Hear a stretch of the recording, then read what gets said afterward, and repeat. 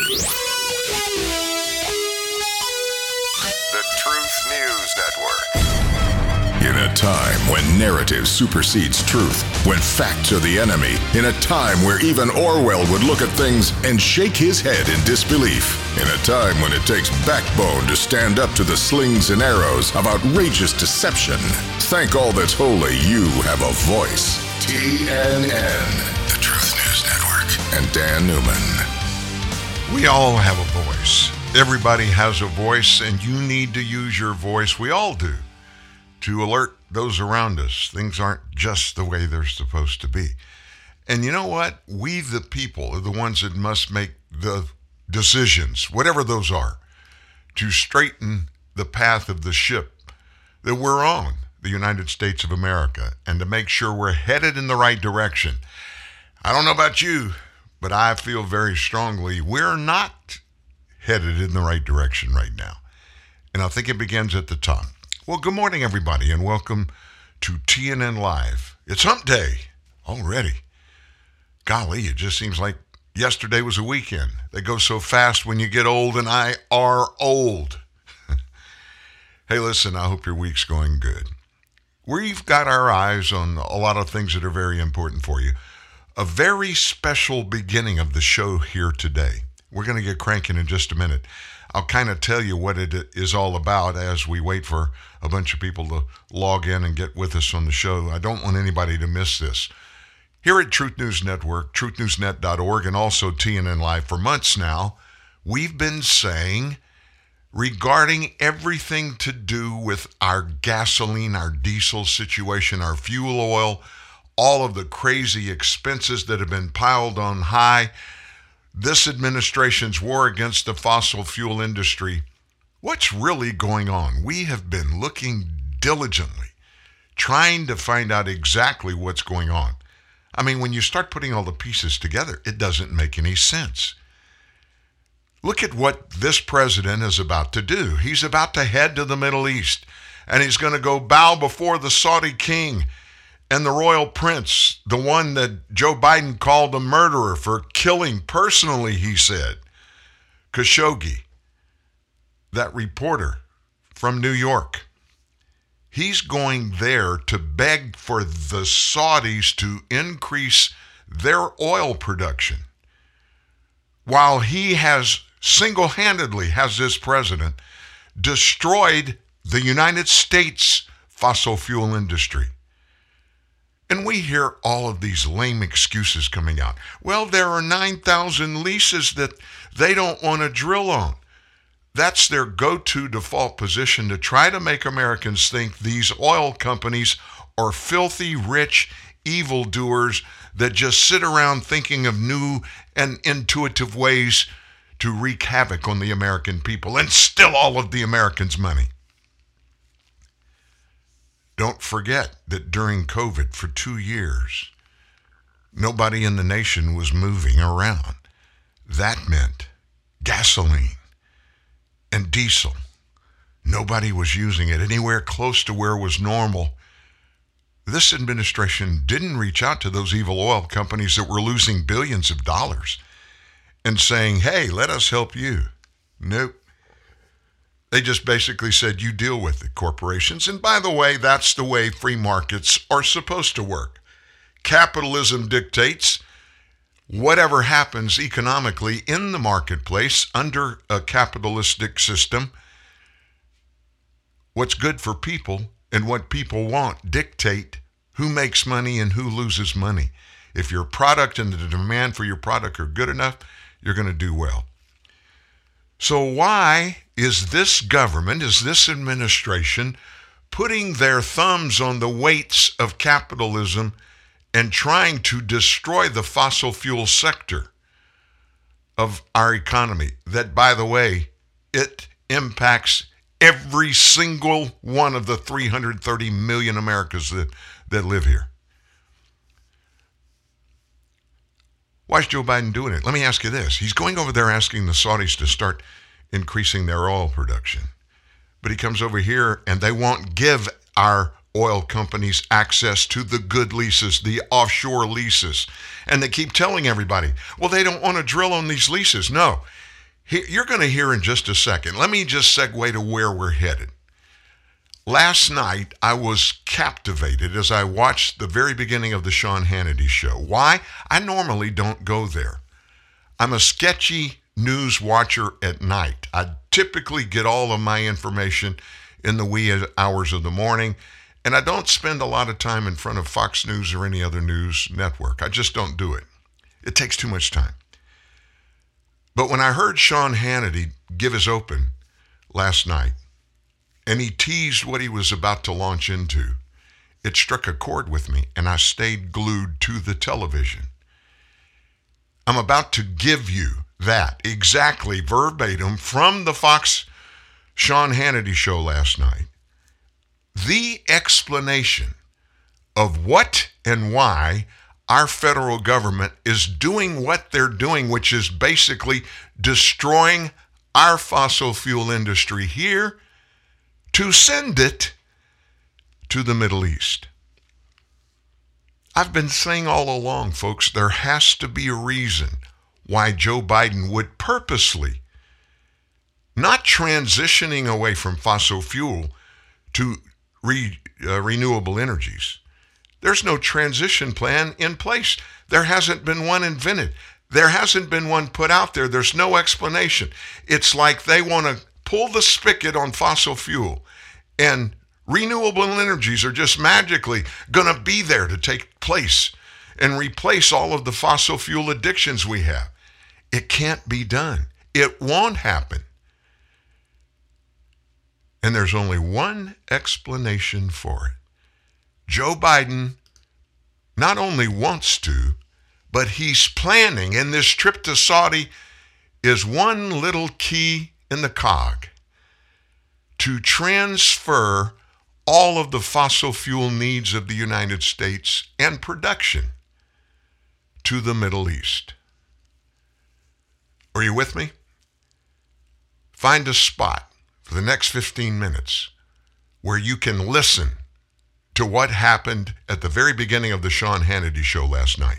The Biden administration, they are knowingly and openly lying to you, the American people, including their own diehard supporters, about one of the Democratic Party's favorite causes, the transition to green, renewable energy. Remember, they steadfastly refuse to drill and to frack, and they want to import oil from Iran and Venezuela and Saudi Arabia and OPEC. Watch. We have a chance here to make a fundamental turn toward renewable energy, electric vehicles, and not just electric vehicles, but across the board. Ultimately, we really do need to be investing in renewables. Until we achieve a form of energy independence that is based on clean energy created here at home, since we'll still be vulnerable to wild price hikes like we're seeing right now during Putin's war. As Minister Ryan has said, this clean energy transition could be the peace project of our time.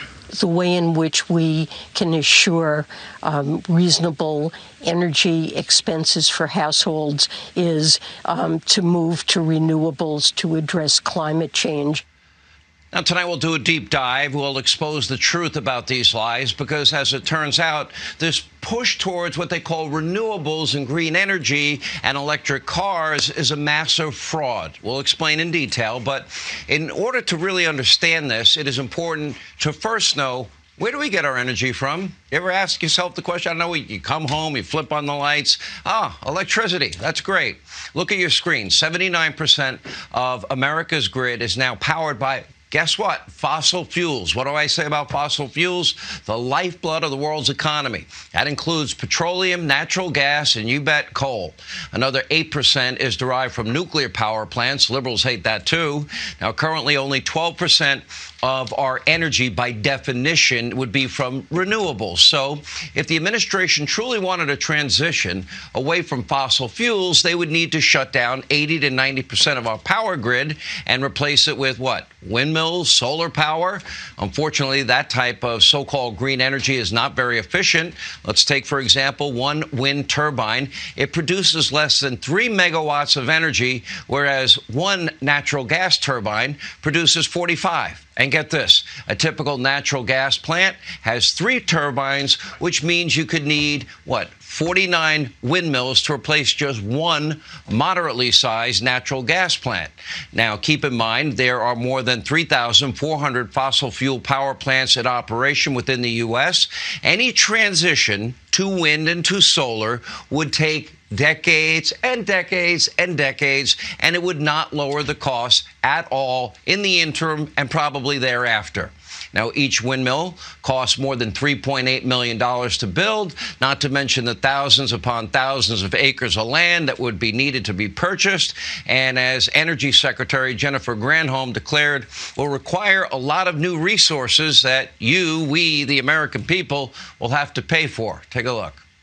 With the president's goal of 100% clean electricity by 2035 and net zero by 2050, we are going to be able to do that kind of transition with all different kinds of technologies in all pockets of the country. We're going to need workers to, yes, install wind turbines and solar panels. We're going to need workers to build those wind turbines and solar panels. We need steel workers. We need miners for the materials to build them. We're going to need truckers and dock workers and deckhands to transport them. We're going to need electricians. We're going to need laborers. We're going to need utility workers. In other words, a big transition to renewables is not going to happen under Biden, and any incremental transition will do nothing but drive up the cost of energy all across the board. The only actual way to bring down prices is to produce more gas and oil, the lifeblood of the world's economy. I'll say it again. In order to appease the climate alarmist cult in his party and pull the wool over your eyes, the administration is now trying to outsource all energy needs overseas. That's why they're trying to do a deal with Iran. That's why they're sending an emissaries over to Venezuela. That's why he will bow before the crown prince, the guy that he says is responsible for killing Jamal Khashoggi, the pariah nation of Saudi Arabia, in order to make another big show about shutting down oil and gas infrastructure, like, for example, pipelines and refineries and exploration permits inside the U.S. Now, that's why Biden is going to Saudi Arabia. In spite of what they say, I promise you, he will be begging that crown prince right there and kissing up to him and kissing his ass and begging for more oil production. Now, we saw the same thing in Europe with Russia, far left Germany. Well, guess what? They have their own climate alarmist religious cult. They were desperate to appease them. They shut down their fossil fuel facilities. They outsourced all of their energy needs and did billion-dollar deals with Vladimir Putin. How's that working out?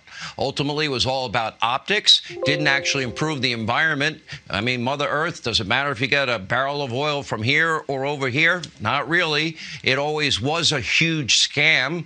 And now with Putin's war raging, Germany, well, the spigot's been shut off. Now they have to restart their, mothball coal-powered plants. Whoopsie-daisy. Now this brings us to electric cars. Now pay close attention here. When the Biden administration isn't fantasizing about renewables and energy independence with renewables, they're begging Americans. They're lecturing us to buy electric cars. They tell us over and over again, buy an electric car. Take a look. Last month, we announced a $5 billion investment to build out a nationwide electric vehicle charging network so that people from rural to suburban to urban communities can all benefit from the gas savings of driving an EV.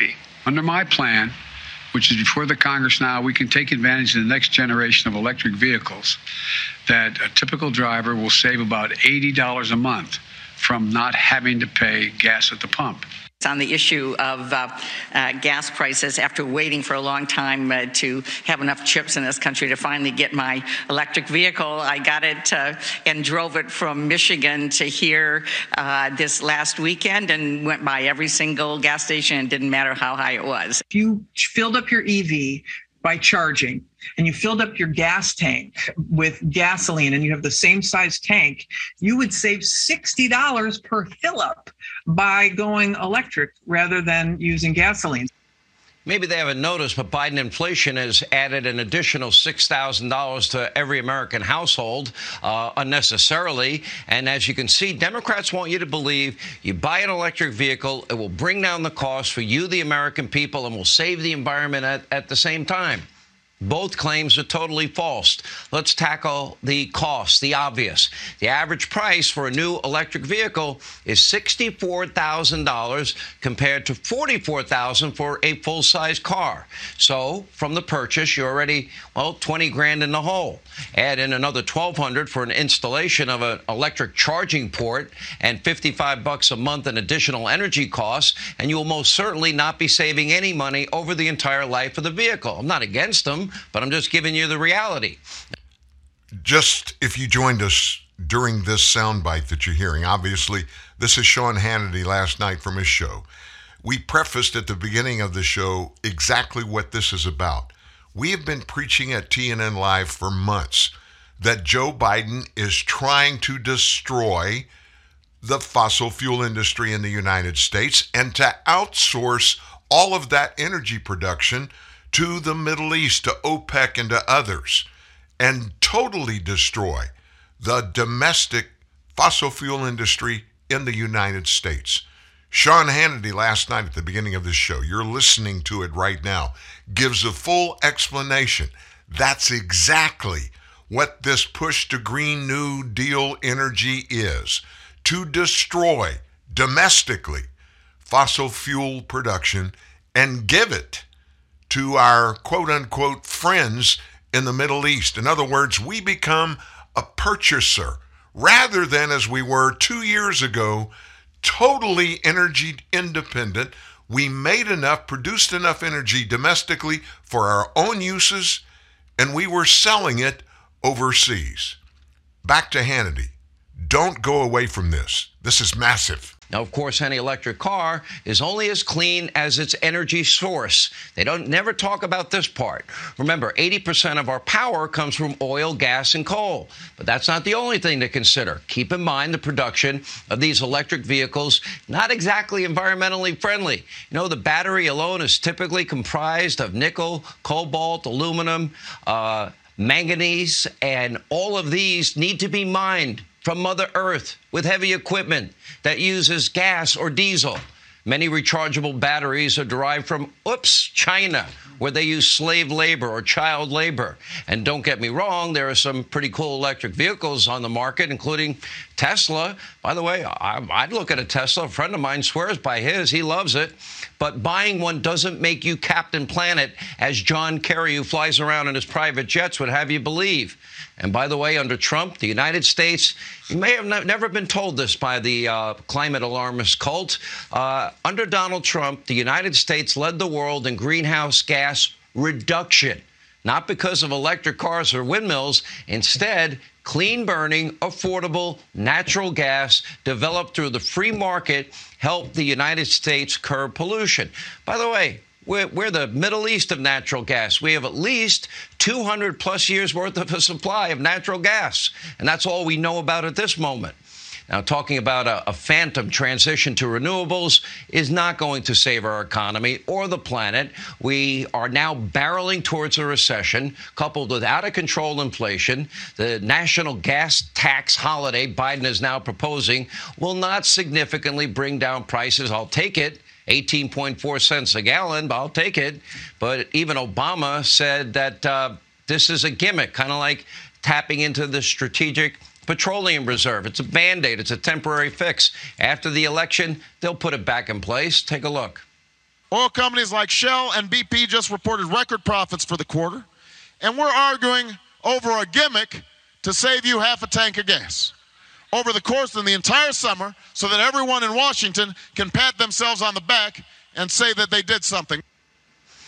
I can't believe it. Obama, for once, is actually right. Meanwhile, Obama's former economic advisor, Larry Summers, is now not only predicting a recession, also warning that the U.S. would need 5 years or 6% unemployment or 1 year of 10% unemployment to ease inflation. Biden inflation. Our economy is going into a very dark. You see it with your 401k. You see it when you go to the gas pump, and you see it in every store that you shop in. And by the way, the pain that American families are feeling when it comes to gas prices. America's not heading towards a recession. That's kind of like inflation is transitory. We, the American people, are not stupid. Now, the Americans now know that how supply and demand works. They know that lecturing oil and gas companies and restricting the domestic production of energy, raising taxes is not going to bring down costs or save us from a recession. And by the way, now in a new poll, Biden's approval rating is at 32%. That's right, the lowest point in a presidency since 1948. Here with reaction, Outkick founder Clay Travis, along with the co-host of The Five, Geraldo Rivera. Geraldo, I mean, electric cars are fine. I once had an Escalade hybrid. It wasn't too bad. By the way, I love the Let's Go Brandon T-shirt, Clay. Yeah, it was fine. But when you break down how you charge it, when you break down how you build it, when you break down the cost of it, it's a fantasy that they're peddling here. In the meantime, we're going to beg Iran, Saudi Arabia, and Venezuela. Does that make sense to you? It doesn't, but if President Biden could put together a coherent narrative, as you just did, laying it all out, I think we would be in a much better place. What he is trying to say, and here I am translating for the President of the United States, is that if life gives you lemons, Geraldo, you make lemonade. Pause. What he's trying to say, because you know, I know, and Clay Travis knows, and this audience knows that he's weak and direct. Tax holiday is a ridiculous idea. It is a very transitory, feel-good fix for a day or two. What we need to do, and what he should do, rather than promoting the future, we'll get to the future. Rather than promoting a Tesla in every garage, what he should be saying is, let's produce more domestic oil ourselves. Let's get the supply up. That will reduce the price. Hey, all right, how do you get the seriously. Oil companies to... Why don't we ask Midland, Texas? Why don't we go to Oklahoma? For natural gas, why don't we go to Pennsylvania, New York, and Ohio? Why don't we start here and finish the Keystone XL pipeline and get 900,000 barrels of Canadian oil a day? Why don't we do that? Well, listen to my idea.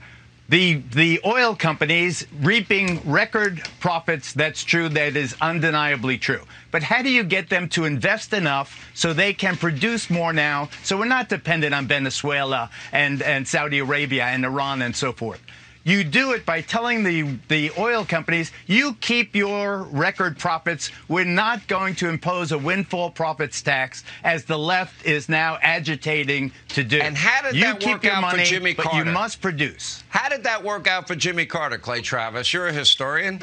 Sean, the oil and gas companies don't want to invest because they know the rug is going to get pulled out from underneath their feet by the Biden administration as soon as the midterms are here. They want lower gas prices for 5 months. They'll say anything that they think scores them political points. And then as soon as the midterms are here, they're not going to offer them any support at all, because don't miss what's going on here, guys.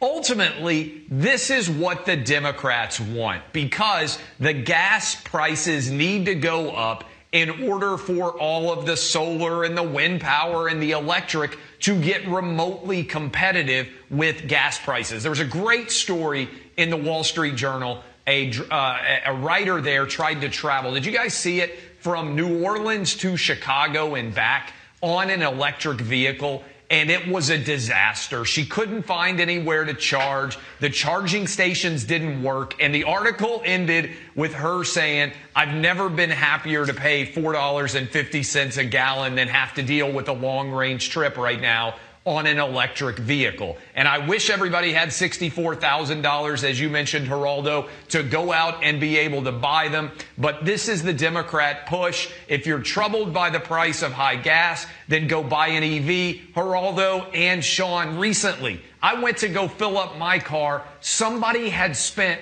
$4.50, this was several weeks ago, for 1 gallon of gas, probably to be able to get to and from work to try to make it so that they could continue to produce for their family. That says it person, all. you might as well tell them that they should go buy a Dragon as go buy an electric vehicle.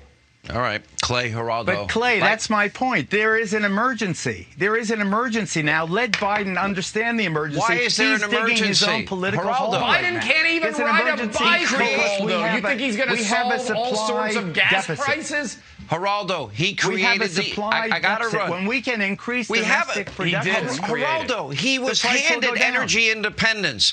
He gave up leases on public lands. He killed off Keystone XL. He stopped Anwar. He artificially reduced the supply. Tell him to go back to Trump's policies. Let's move forward, and we'll be recognizing back we to do have a $2 war in a gallon Ukraine. gas. Recognize. I think you've got to recognize the exigent He's a circumstance, disaster. and he's got to be flexible. He's got to be nimble. He's got to be creative. Go back not to the jamming the policies he future down inherited. people's He's throats. none of those things. Geraldo, he can barely read a teleprompter. He can't ride a bike. He's not flexible and nimble and sophisticated. These are not adjectives that fit the current Geraldo's a little president of the sensitive United because, you know, he did once say 70 is the new 50. I have read that somewhere. I don't know. We don't know. That's right. That's right. I hope he's right Thank one you day, both. by the way.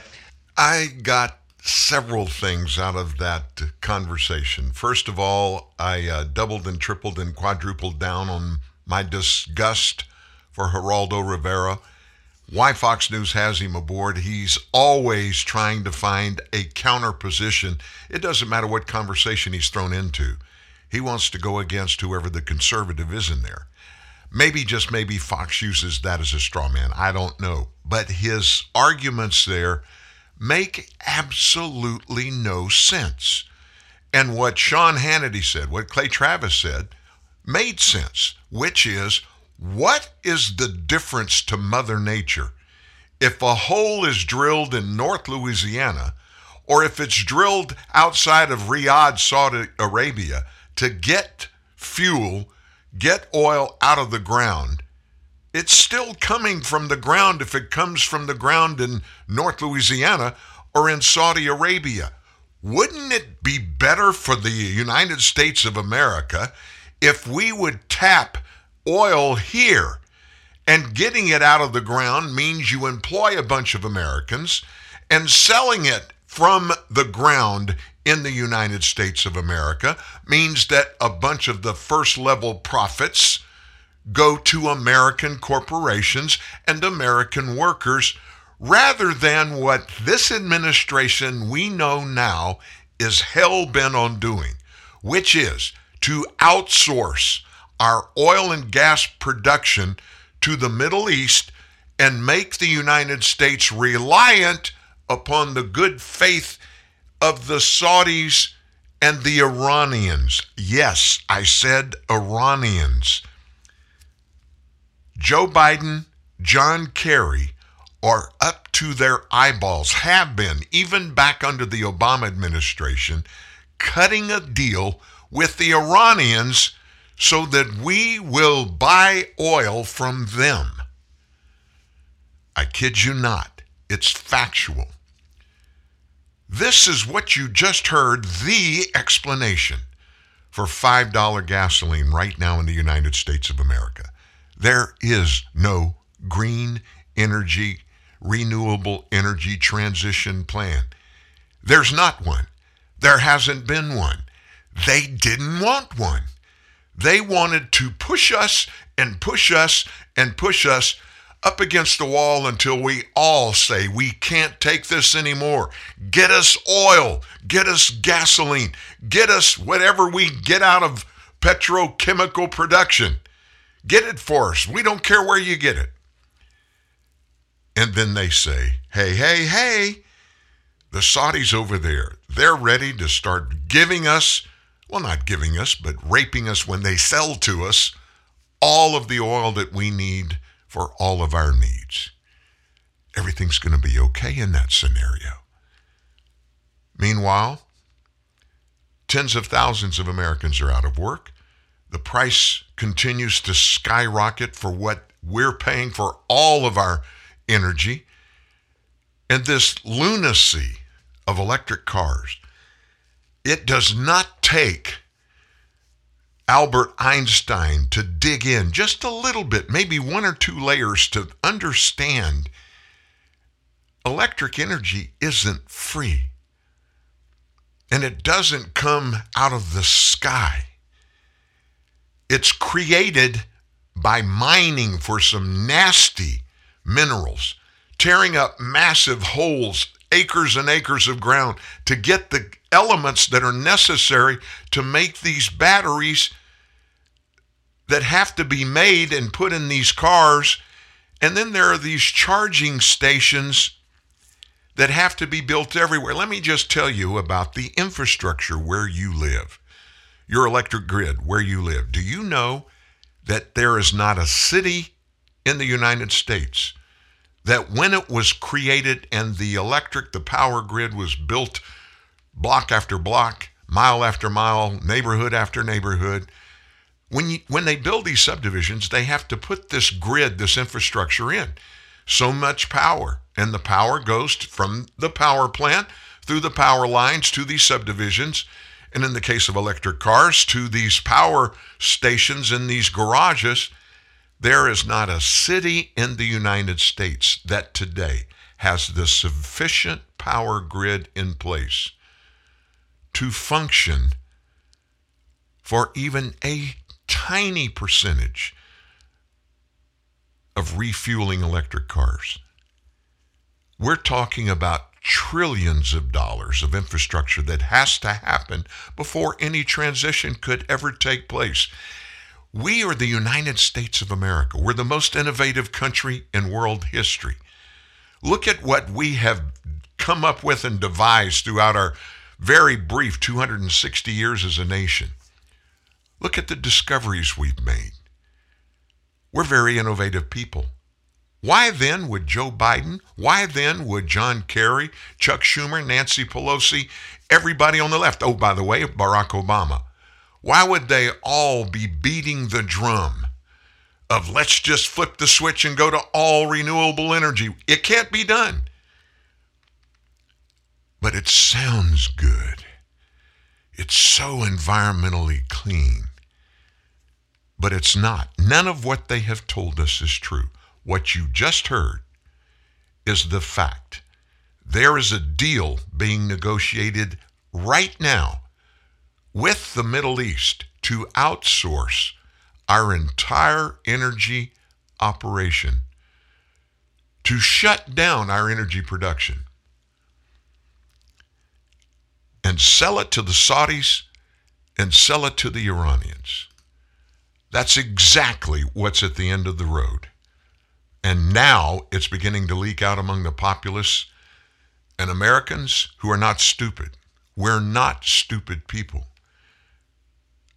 The little light bulbs are beginning to click above people's heads and they're saying, aha, now I get it. I know what's really at stake. Wow. Let me just make this point. If you missed this opening, it's very easy to grab. After the show is over, you can go to any one of the places where you get your podcast. Spotify, Apple Podcasts, Google Podcasts, Stitcher, TuneIn, even Facebook, iHeartRadio, TNN Live. Just put that in your search bar when you go to, on your iPhone, you've got the iPod app. Just click on that in the search bar, punch in TNN Live, and our homepage will pop up. This show today will be up at the top of it. You just click on it. You can download it. It's right at the beginning of the show. You need to listen to the entire thing, and you need to pass it around. You need to say something to people that you know so they understand. I know many people that have shared the same concerns and asked this same question as I'm asking. What's going on? What's the difference in getting a barrel of oil out of West Texas or getting it out of the desert in Saudi Arabia environmentally? It's still punching a hole and it's still bringing oil to the surface, no matter what country you do it in. The big difference is we're not under the circumstances in the plan that Biden's secretly negotiating now with Saudi Arabia. We're not going to be the ones that make any of the dollars with that. And we will have no control over what we pay for gasoline if we don't control the production of gasoline. I can't believe we got here in just a matter of months. Wow. Energy independent under Donald Trump, first time in decades. The day Joe Biden was elected, I paid $1.69 a gallon for oil. Same station now, I'm paying $4.49. That's progress, folks. That's progress. They got rid of the orange man. That's all that matters, right? Hey, what's ahead this morning? Well, I guess you heard about the Senate. They got their deal for gun control put together. Senator John Cornyn, he was the guy doing it all for Texas, at least spearheading it. I've got some real problems with a huge part of what they're doing, and you will too. We're breaking that down right after this. Dunkin' is putting a whole new spin on pumpkin at Dunkin' with our new pumpkin cream cold brew. Smooth, bold cold brew topped with velvety pumpkin cream cold foam made with cinnamon and nutmeg spices. And there's more pumpkin for you to love, like the delicious fall classic, our pumpkin spice signature latte. Rich espresso topped with whipped cream, caramel drizzle, and cinnamon sugar. That's how we pumpkin at Dunkin'. Sip into the fall season with the new pumpkin cream cold brew or pumpkin spice signature latte. America runs on Dunkin'. Price and participation may vary. Limited time offer. Exclusions apply. Are you sure we should be out here? It's pretty cloudy. Come on, that'll pass. Really? I don't know. Yeah, just swing. I'm holding Swing! Bob? Whoa. Looks like someone could have used Yahoo OneSearch on his mobile phone. Try Yahoo OneSearch and get news, sports, even weather. Get better results. Text weather and your zip code to 92466. Be a better golfer. Yahoo! Standard carrier text messaging rates apply. Genuine Ford Parts and Service presents a word from your wallet. Are we at the gas station? Ow. Yeah, I know. I'm feeling these gas prices too. I'm the wallet down here. Head to a Ford dealership. Why? Proper vehicle maintenance. A new air filter can save 19 cents a gallon. Correct tire inflation up to 6 cents a gallon. Wow, that sure adds up. Fat wallets are very in right now. Right now, Motorcraft air filter replacement is just $19.95 or less. Replacing a dirty air filter can increase fuel economy by as much as 10%. Well, done. That was easy. Maybe you should listen to your wallet more often. Well, you're typically pretty quiet. Well, I didn't want to be a pain in the... Hurry in for the best deals we've had in years. Money-saving rebates on brakes, batteries, tires, and more. See your participating Ford dealer today. While some compromise to be nice, others aggressively hold to the truth. Guess which one we are? TNN, the Truth News Network. James Posey just made a point to me about the electric car, the charging stations. You know how far it is to drive across Texas, between Beaumont, Texas, which is right over the Louisiana border with Texas, and then to El Paso? It's 500 miles. Now, 500 miles. Now think about if you stopped, let's just say they have a charging station at the first rest stop when you're driving west out of Louisiana into Texas, and you go sit there and you wait 2 hours, however long it takes to refill the electric batteries in your car. And I'm going to be honest with you, I'm dumb about the time that it takes. I've heard all kinds of numbers. But anyway, it makes no difference. 5 minutes, you fill up your tank with gas now. But even if it's 45 minutes to an hour and a half, think about how many stops it would take just to get enough juice in your battery to get you across Texas on Interstate 10 from Beaumont to El Paso. None of it makes any sense. Are we so stupid that they sell this to us and we just benignly fall in line and say, hey, it's cool? I mean, look at Elon Musk. Look how popular he is, and he is the wealthiest man on the planet. Yeah, he's doing Tesla. That means it's got to be good. Have you spent much time in an electric car? I spent a good bit of time in Switzerland a few years ago, and I used Uber. Uber Black there was either a Mercedes sedan or a big Tesla. That's the first place I ever rode in a Tesla. Let me just tell you this one, the big one, it's nice. It's really nice and very, very powerful. There's no ramp up like there is in a gasoline car. When you punch it, it takes a minute to get up to full getting it. The second you hit that accelerator in that Tesla, you're instantaneously at all in, literally. They are really nice. But just being nice is not sufficient to totally destroy an entire process of transportation that was developed over a couple of hundred years. You think? Innovation comes with great thinking and planning. Ideas are just the beginning of anything. I don't care what a great idea it is.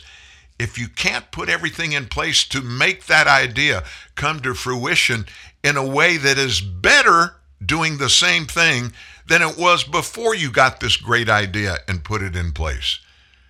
It's lunacy to even talk about doing that. Here we are. We're headed towards electric energy. And our leaders don't have a freaking clue what steps to take, and they certainly don't know the process or how long it'll take. So what do they want to do? Well, let's pull off the interstate here and just make a little quick decision. How about we just sell Saudi Arabia and Iran our whole natural gas and oil business? We're not going to take any more out of the ground in the continental United States. We're going to be environmentally friendly. We're going to be safe. Meanwhile, the other side of the globe continues to get darker every day because of the pollution by China and India, the two biggest polluters on earth. We're more than any other developed country on earth under Donald Trump every year. We reduced our carbon footprint more than any other country on the planet. And that was while we were producing more energy than anybody else on the planet before Biden got elected. The pieces don't fit. And if the pieces don't fit, it's stupid to continue to beat the drum to try to push something to happen that won't work. There's no efficacy to even believe would be there if we flip the switch. And we can't even flip the switch. Meanwhile, you know what's going on, folks? Today, several $1 billion that should not be being paid for gasoline and diesel will be paid today by Americans because of Joe Biden. Is that enough? I think that's enough. So what's John Cornyn, Senator John Cornyn out of Texas, what's he got going on with this gun law thing? Week before last, I reached out to our Congressman, Mike Johnson, who is a Second Amendment guy. And I asked him, hey, look, do you have the structure of this gun bill that the Senate's working on? And he told me, he said, no, we don't have it. And he said, if it's normal, we probably won't have it for several days. Well, that was 2 weeks ago. I haven't heard from him today, but he told me he would immediately reach out to me and come on live and tell you his analysis about what's in it. So we don't have that yet, but we have a little bit of what's in it. And the number one thing that I told you that was going to scare me to death, and a lot of Second Amendment people the same way, other Second Amendment people, and that's the red flag portion of this bill that's out there. So actually what's happening, I got to be honest with you, I like Senator John Cornyn in some of his operations as a Texas senator, but I really don't like this one. It looks to me like these 14 members of the U.S. Senate that are Republicans that are jumping ship and plan on voting for this, they're betraying us conservatives while simultaneously shooting themselves in the foot. They're doing it by embracing so-called red flag laws. Now, what is red flag law? Well, it's a euphemism for the creation of a separate legal system that's designed to target a single class of Americans. Now, who would that be? I've got my hand in the air. You can't see in the studio, but because I'm one of those. That single class of Americans are legal gun owners. And they're putting in place a very severe penalty if this bill becomes law. What's the penalty? Confiscating guns. That's right. some Republicans have somehow come to the conclusion that targeting their political base, Second Amendment folks, gun owners like me and you, depriving those Americans of their fundamental constitutional right to keep and bear arms. And by the way, that term, the constitutional right to keep and bear arms, that's not my term. That's what the Supreme Court wrote in an opinion regarding a test of the Second Amendment. It's constitutional. It's good public policy and smart politics. Second Amendment gun rights. And these Republicans are wanting to flip all that, and they're wrong. They are flat wrong. 10 Republican senators as of last night. This morning, we're told 4 more have announced they're going to reach the framework of an agreement with Democrat leaders for a quote-unquote historic platform of new gun control laws to be rushed through Congress without the benefit of robust hearings or debate. That's the way they do it now, folks. They don't give the American people the context of any bill. They keep it, they hold it as long as they possibly can. Oh, we don't want them to see it. We don't want them to see it. Nancy Pelosi said it when she presented Obamacare. She had no idea what was in the bill. Not a single person of the 535 that serve in the U.S. Congress had even read the Obamacare bill before it passed. And she laughed in a press briefing after it was passed. She laughed and said, she was asked in this press meeting, did you read what's in the bill?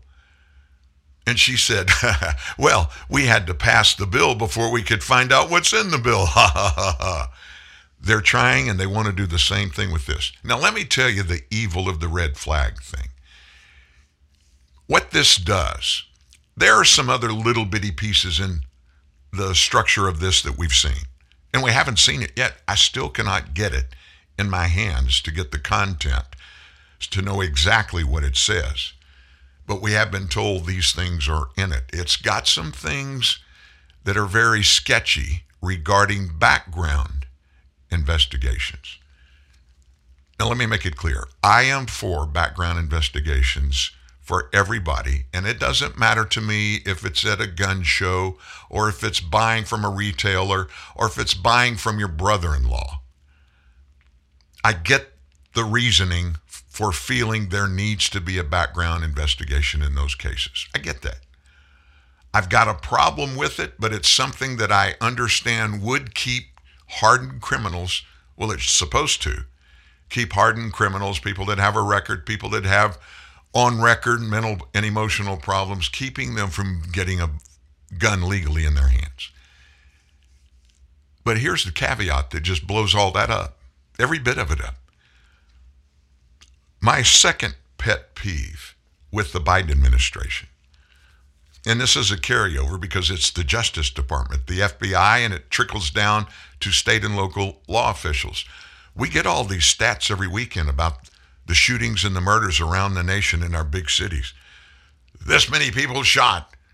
This many people died. These people have been arrested.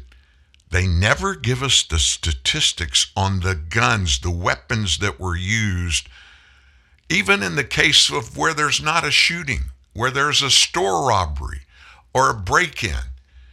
We never get told what was the source of the guns that were used, how many of them were purchased legally.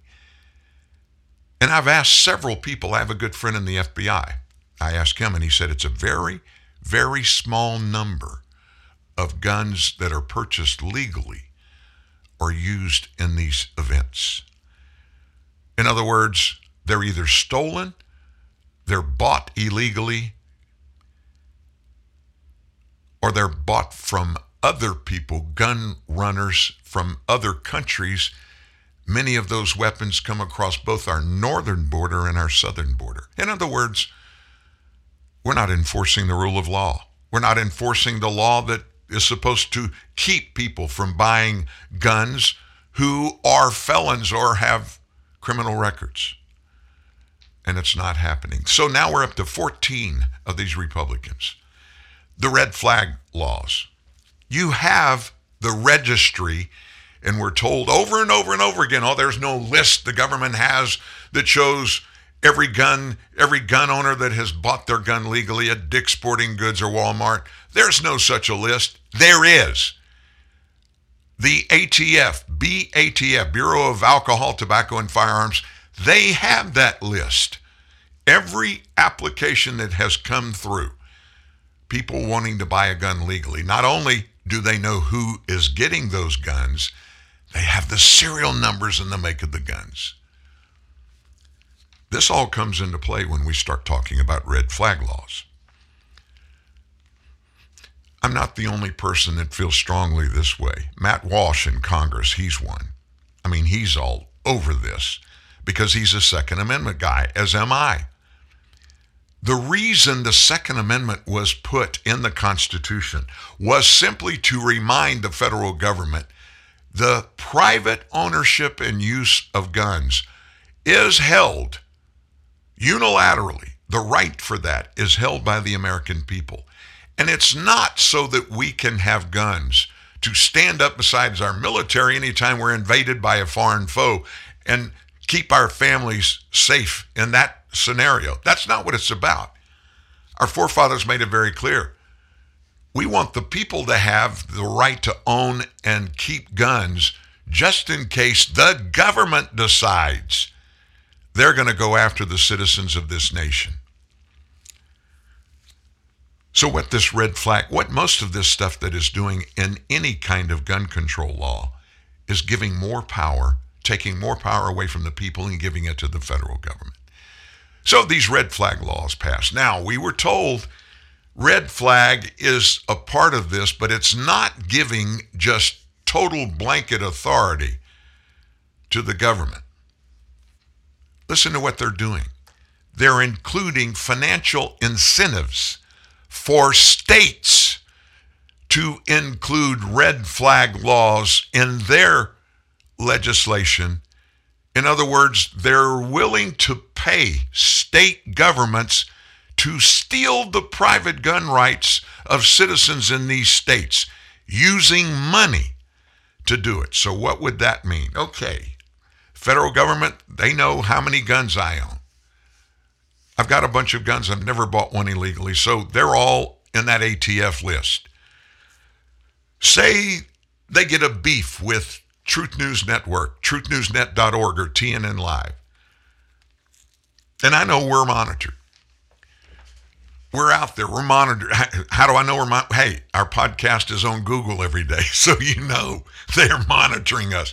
How we haven't been kicked off yet is beyond me, because we have a lot of people that listen to the podcast after the fact, and a bunch of them get them from Google. In fact, that's the number 2 source. Apple Podcast is the biggest source.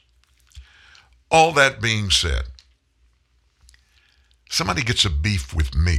I'm a legal Second Amendment owner, gun owner, and also a concealed carry permit holder. They get a beef with me. It may be legitimate. It may not be. And let's say this person has a brother-in-law that's a cop or a detective or maybe even in politics. And they know that I have some guns. In fact, the government knows I have some guns. That spooks me, and I wish they didn't, but they do. They know what kind of gun I have. And so this guy reaches out to his friend in government and says, you know, this Dan Newman guy, this Truth News Network, he's crazy. And he's got guns. And I'm not sure, but I've heard that he has made some physical threats against some people in his neighborhood. You probably ought to check this out. So that works its way through the legal system, and it gets to a sheriff, or it gets to a police chief, or God forbid it gets to a federal prosecutor in a town in which I live. And we have a federal prosecutor in a district federal court office here in Shreveport, Louisiana. I happen to know who the federal prosecutor is, and that prosecutor knows me. But just say they didn't. But somebody tells them, you know, this guy's crazy. Well, we need to go check him out. So how do you check somebody out with that? Well, if you convince somebody in law enforcement that I am demented maybe, or possibly a threat, They then have access to go look at the registry and see what guns I have in my home. Oh my gosh, he's got a riot shotgun. He's got 2 Glock 40s. He's got a Glock 9mm. And he's got one of those evil assault weapons of war, an AR-15. And I'm just using gun names. I'm not telling you I have those. But it sounds ominous, doesn't it? Well, they need to go check me out. So with these red flag laws, excuse me, they have the right to do just that. They knock on my door. I answer the door. Maybe it's in the middle of the night. Maybe it's in the afternoon. I don't know.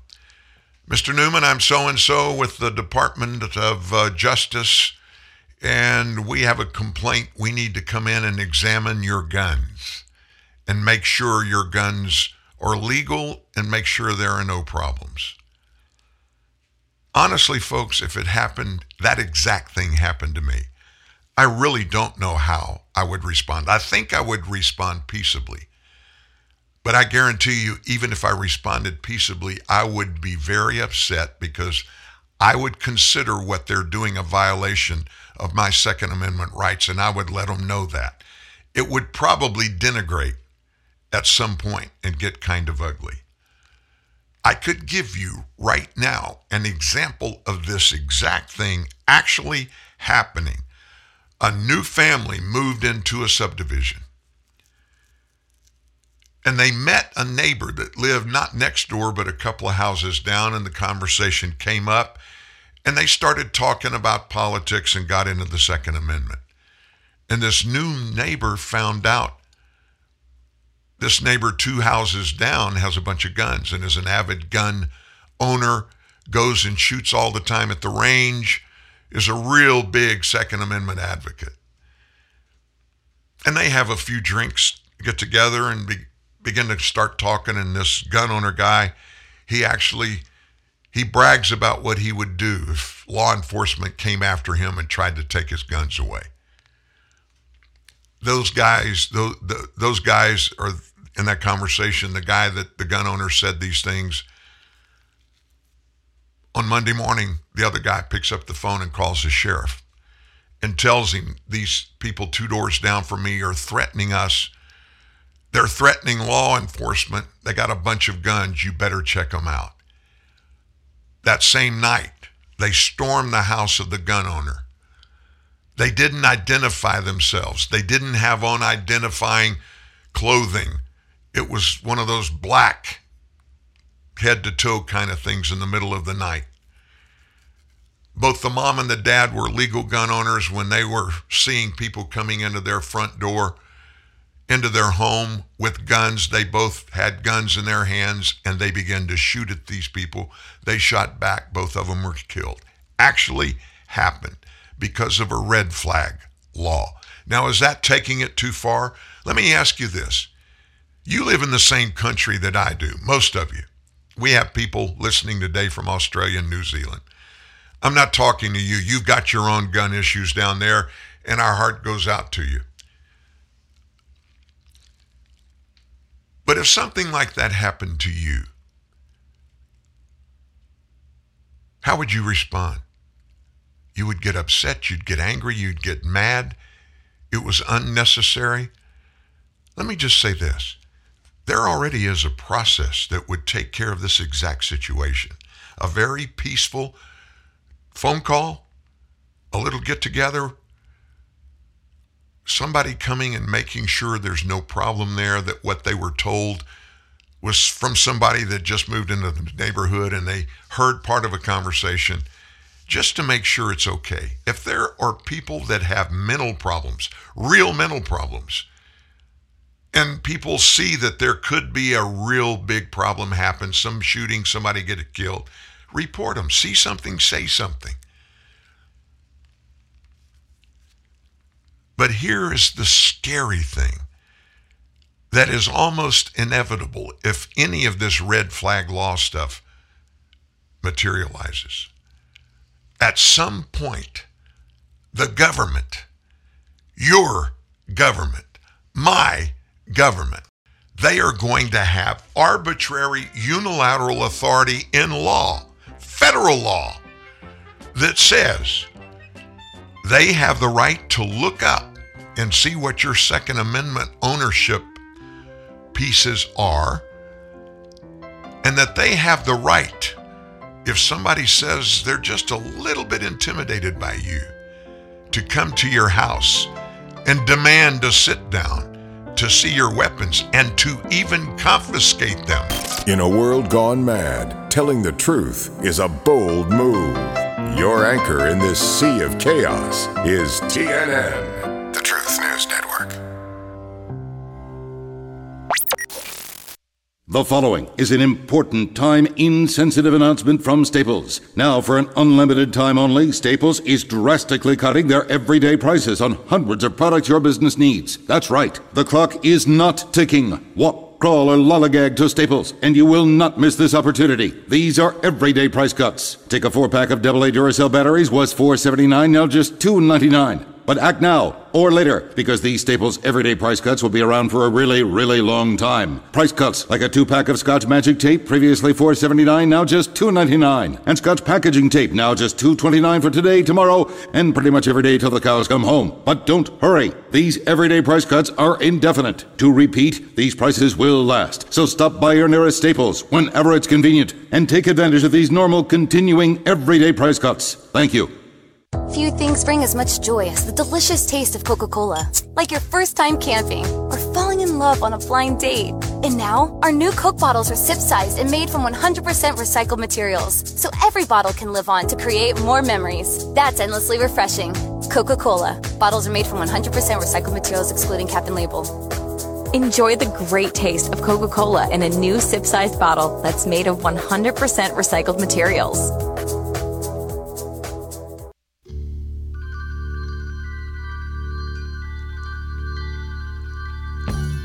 Let me tell you how innovative people here at TNN Live are. During the break, I got an email from New Zealand, and attached to it was an article that includes the nuts and bolts about the United States Citizen Bipartisan Bill for gun control that is about to be considered. So I've got it in my never-before nicotine-stained hands. Let's just give a little look-see. And we'll move on pretty quickly. In this bill, sections 932 and 033 contained the heightened straw purchase and gun trafficking penalties. And those are good. Straw purchase means my buddy's a criminal, so he can't pass the investigation that is required to buy a gun legally. So he gives me money and I buy it and give him the gun. The straw purchase section 932 says it shall be unlawful for any person to knowingly purchase or conspire to purchase any firearm in or otherwise affecting interstate or foreign commerce for, on behalf of, or at the request or demand of any other person, knowing or having possible cause to believe that such other person is prohibited from making the purchase for themselves. Straw purchases, by the way, were banned a long time ago, before the Senate's bipartisan agreement was even announced. ATF Form 4473. The paper portion of a firearm purchase background check uses question 1 to make clear that straw purchases are allowable. Question 1 from the form asks, are you actual transferee, buyee, or of the firearms listed on this form and any continuation sheets? Warning, you are not the actual transferee buyer if you are acquiring the firearm on behalf of another person. If you are not the actual transferee buyer, the license cannot transfer, the licensee cannot transfer the firearm to you. And then that gun trafficking section 933. It's much the same in that it presents a penalty for selling guns to individuals who are otherwise barred from having them. But here's the deal. Look at the gun mass shootings that have created this uproar that we're talking about today. Do you know that in the Senate's bipartisan gun control bill, there are no gun controls within it that have anything to do with the shooting at Uvalde, Buffalo, New York, Parkland in South Florida, Las Vegas, or Orlando. It wouldn't have impacted a single one of these shootings, mass shootings that we're talking about. So why are we doing this? Because it makes people feel warm and fuzzy, like they really care. And oh, by the way, included in this bipartisan gun control bill is billions of dollars of federal money, principally being thrown at the mental health section of this, which no one credibly can argue that that's not important. We need to make sure nobody that has emotional problems of any kind has easy access to a gun. So how is what they are doing now, how is it going to help things? I just don't know. Enough of all of that. Let's talk about the Democrats. Let's talk about Democrats and elections and stuff going on around us right now. The warning signs are out there. Democrats know it even if they don't want to admit it. Their party is in deep doo-doo coming up November. And yet they're still doubling down on wokeism. When they do that, they're alienating half of us. They're being poor stewards of the economy. They're choosing white liberals over blacks and Hispanics. And they're doing this. They think they're doing it and it's not impacting anybody negatively. Maybe they think Hispanics and blacks are too stupid to recognize what's going on, which is, go ahead and think that, but it's not true.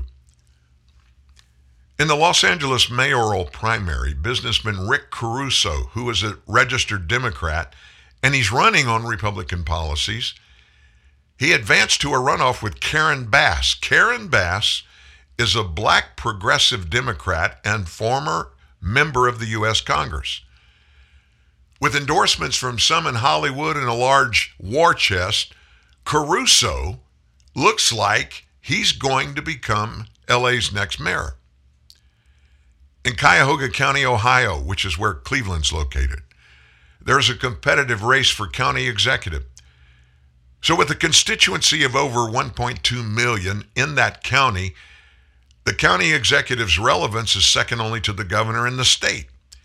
In a blue county that has never had a Republican county executive and hasn't voted for a Republican for president since Richard Nixon, oh my gosh, in 1972, the Republican in this race, Lee Weingart, is out raising campaign dollars of his opponent, Chris Ronayne, who's the Democrat.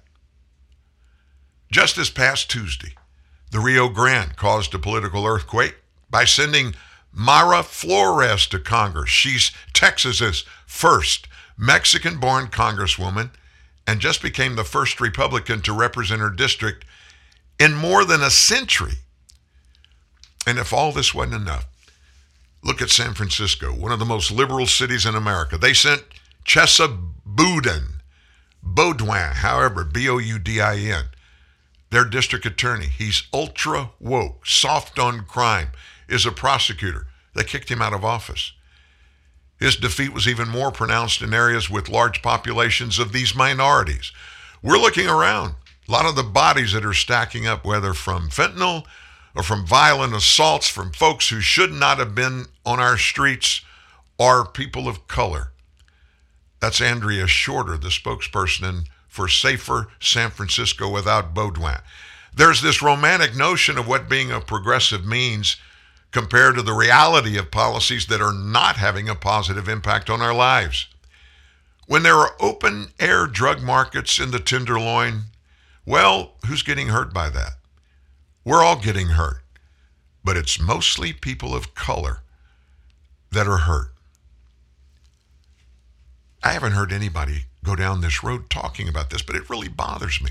It's indisputable that the Democrat Party has gone too far, way too far to the left.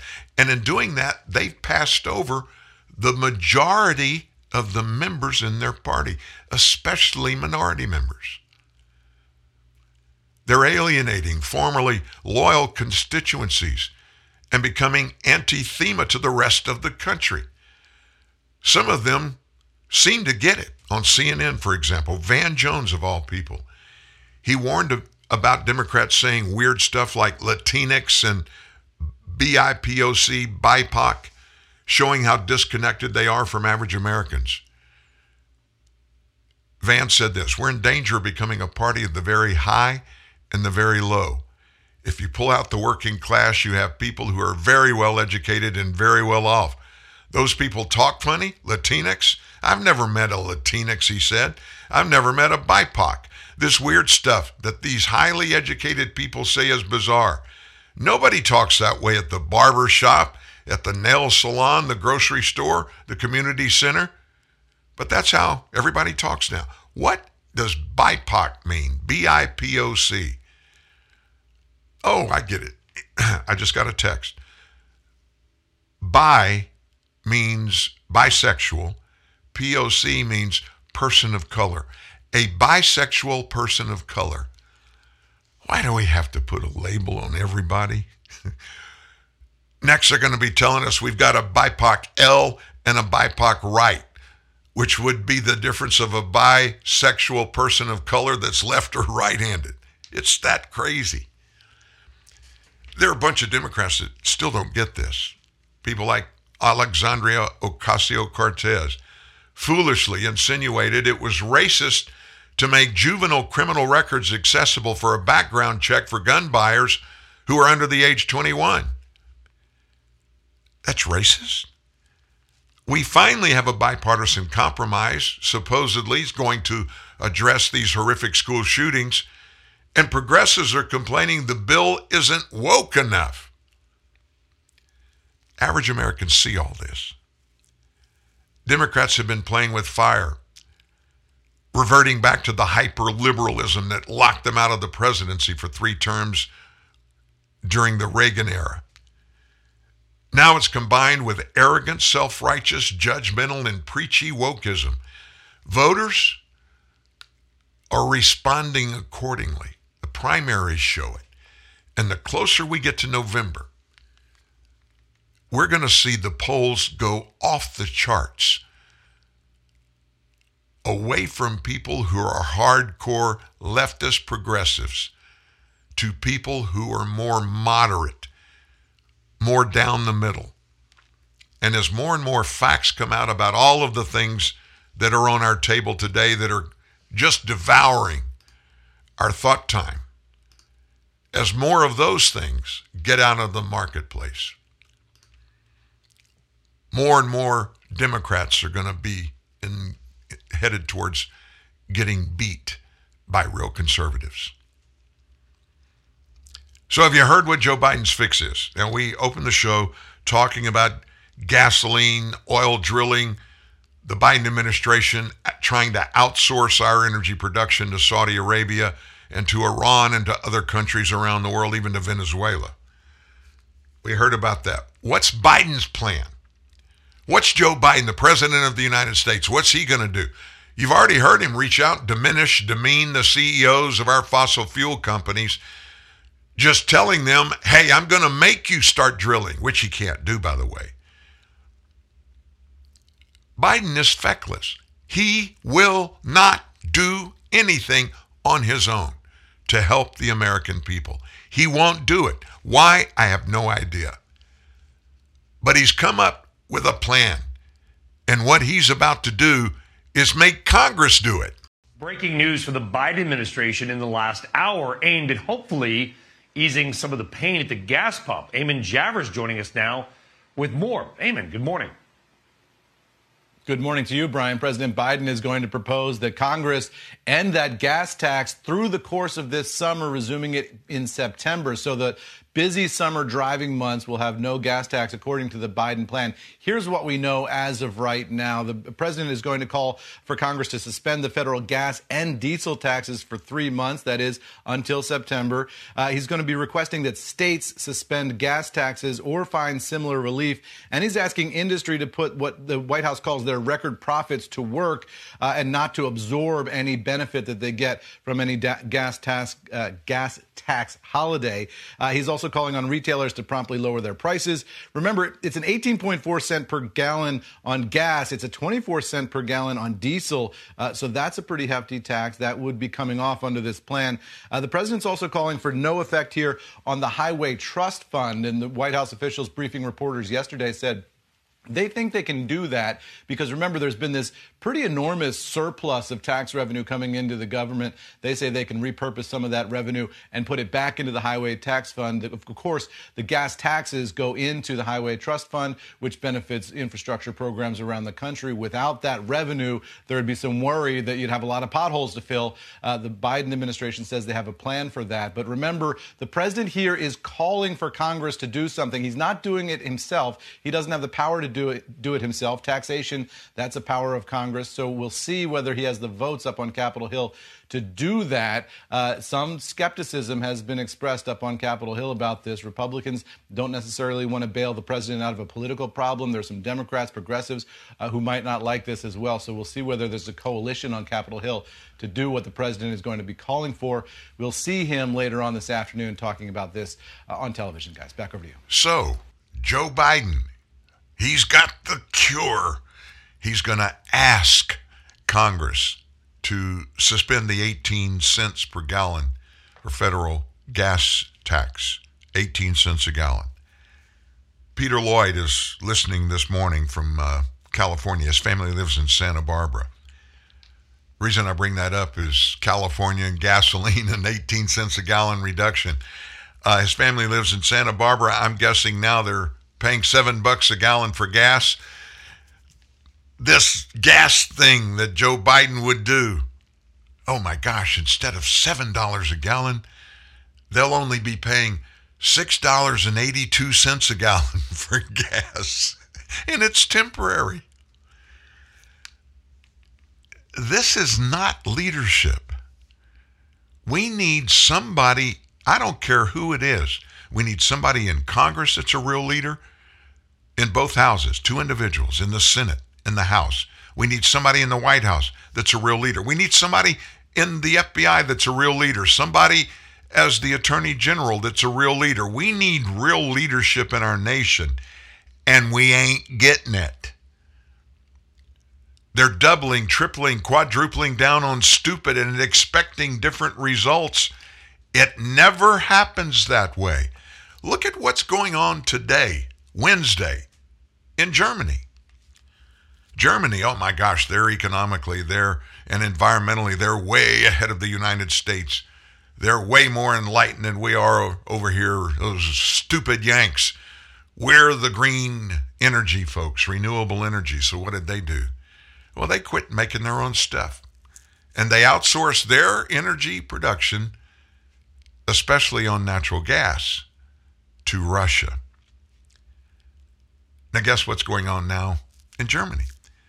They are being forced to burn more coal.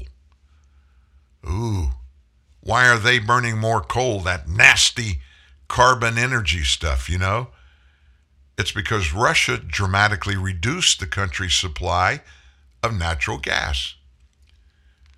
They announced this. They're going to be forced to rely more heavily on coal for electricity because of Russia. This has left the Central European state in a big, bad situation regarding energy security. And that predicament was predicted by somebody across the pond from them, by somebody who's not in any position of authority now. Who would that be? Donald Trump predicted it for Germany back in 2018. But why? The country was overly reliant on energy exports provided by Moscow. Now, this Saudi Arabia Iranian thing that it looks like Joe's trying to peddle our energy use to, it would be the same thing there. They get hacked off at D.C. What do? We're going to raise the price. And instead of paying $5 a gallon, we're going to raise the price so Americans will have to pay $9 a gallon. And if we give them sole source of doing that, we have no alternative. There's nothing we can do. Now, back when Trump said this in 2018, people laughed at him. MSNBC, CNN, they just laughed at him. He's been vindicated. Deutsche Welle, an news outlet in Germany, on Sunday reported the seismic reduction in the amount of gas being supplied by Russia has left Germany facing their own energy crisis. As a result, Germany will now be forced to ration gas while increasing its reliance on coal, which is the absolute uncleanest source for fuel, coal. And they're going to have to do it so they can generate their own electricity. And then there's President Biden and his push for the electric vehicles. He's got a problem. There's a brand new law that prevents supplies from China for electric vehicles and other green energy products from even entering the U.S. That halts the Biden administration priority. The Uyghurs, those Chinese Muslims, they're in, I don't know what you call them. They're camps, but I don't know. They're not prison camps, but anyway, they're in these camps, millions of them. And they're involved in forced labor. Well, the Uyghur Forced Labor Prevention Act, our Prevention Act, requires proof that any products coming from Xinjiang, one of the main sources of products that are crucial in making batteries, are free from forced labor. Now, this is the New York Times reporting this morning. The law goes into effect next week. Biden is pushing to make at least 50% of vehicles emission-free by 2030. The White House stated in a press release they think they can do it even quicker than that. Xinjiang is reportedly expanding to different areas in China where Uyghurs live. The expansion has allowed Xinjiang to acquire new deposits as the company is involved in providing many companies with electric products. The Biden administration, they're facing obstacles everywhere they look in its electric vehicle initiative, including cratering revenues among auto manufacturers. Ford saw a 5% decline in revenue, a $5.4 billion loss in their first quarter after they invested in the production of electric vehicles. A number of states, including New Mexico, Colorado, Utah, Wyoming, and Montana, are criticizing Biden's plans for electric vehicle charging stations. If you were to look at any electric vehicle battery, there would be some involvement from China. That's Daisy Jennings Gray, who's a senior analyst at Benchmark Mineral Intelligence. And the New York Times published this. We're getting battery materials from China. Forced labor, slave labor. And Biden and his minions think that's a good thing. That's a good thing. Oh my gosh. Well, there is some news coming out of January 6th. There's no news coming out of the committee hearing that was held yesterday. Same old sad song, bad orange man, evil Trump. Remember, Adam Schiff predicted that in the hearing yesterday, they had uncontroverted proof that Donald Trump aggressively tried and forced or attempted to force electors at the state level, those electoral college voters, to change their vote, which would be illegal. He said on Sunday, we have the evidence, it will come out. Guess what? No evidence came out. But something has come out about what happened on January 6th. New York Times doesn't have it. Washington Post doesn't have it. Truth News Network does. I have it for you next. What up, y'all? It's DJ Envy, and I'm teaming up with Turtle Wax this summer to make sure your rides are clean, shiny, protected, and even disinfected. Because whether you're hitting the streets or heading out on the highway to the beach, Turtle Wax will make sure your vehicle is looking, smelling, and feeling amazing. Turtle Wax is the only brand that I trust with my fleet of supercars. And y'all know how many cars I keep in my garage, right? Check out TurtleWax.com to learn more, and be sure to buy now at TurtleWax.com or anywhere you shop for car care. And now back to John with the weather. Yes, Andy. Tonight, a big storm. Storm this! Get the soccer offer from Pizza Hut and Pepsi. With every 2 medium pan Super Supreme, you get a real soccer ball and 4 cans of Pepsi for free. Yes, a real soccer ball and 4 cans of Pepsi for free. Yes, Pepsi the soccer ball. Don't miss the Pizza Hut and Pepsi soccer offer. With every 2 medium pan Super Supreme, you get a real soccer ball and 4 cans of Pepsi for free. What about the weather, Andy? Don't resist and call 19,000 now. Shop at H&M. Be stylish. Be trendy. With women's clothes and accessories at the best quality and the best prices since 1947. Come to H&M and shop for women's clothing and accessories inspired by the latest fashion trends. Here at H&M, the master of cheap fashion, clothes cost the average price of $21.40. Wow, that's so cheap and affordable. I know, right? H&M offers fashion and quality clothing at an affordable price. So, what are you waiting for? Come shop at H&M today. Hashtag hot and modern.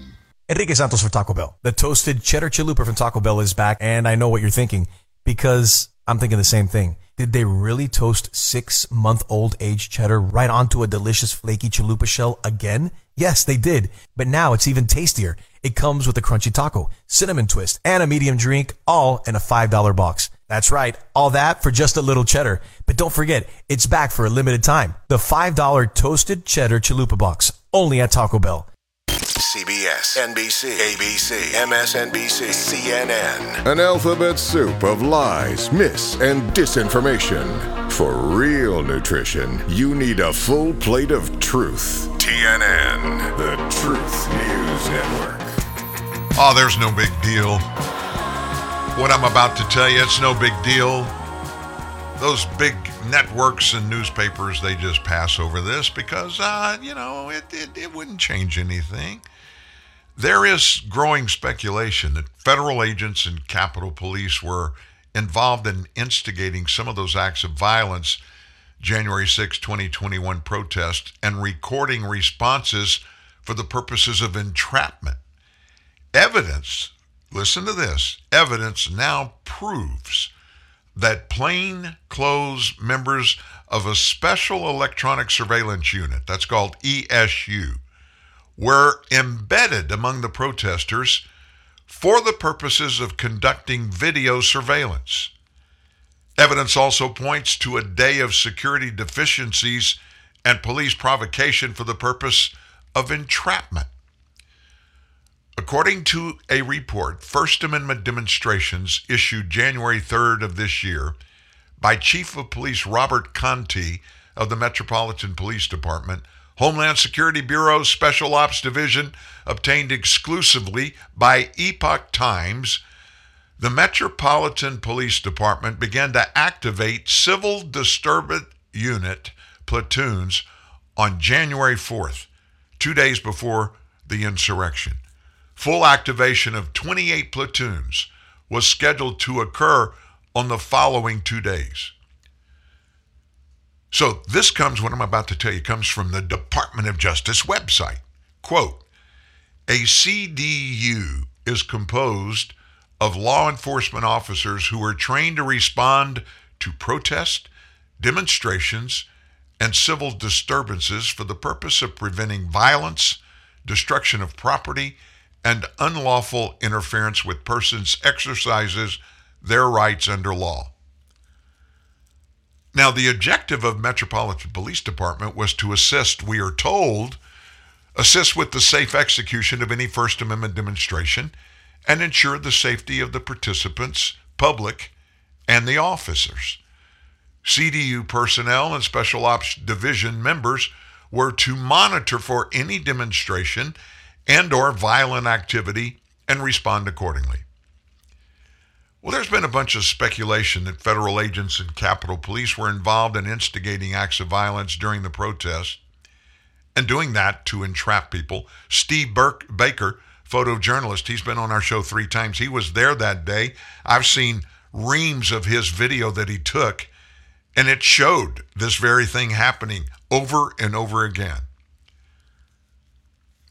And as he reported back in October last year, Steve Baker, multiple surveillance videos show masked men opening up doors to the Capitol building and allowing protesters, in fact, waving them to come into the building.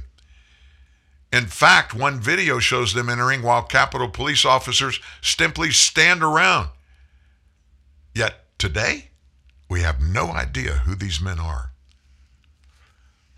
On a December 7, 2021 episode of Tucker Carlson Tonight, the attorney for several of the January 6 prisoners, Joseph McBride, identified one man tagged on the internet by so-called sedition hunters as Red-Faced 45.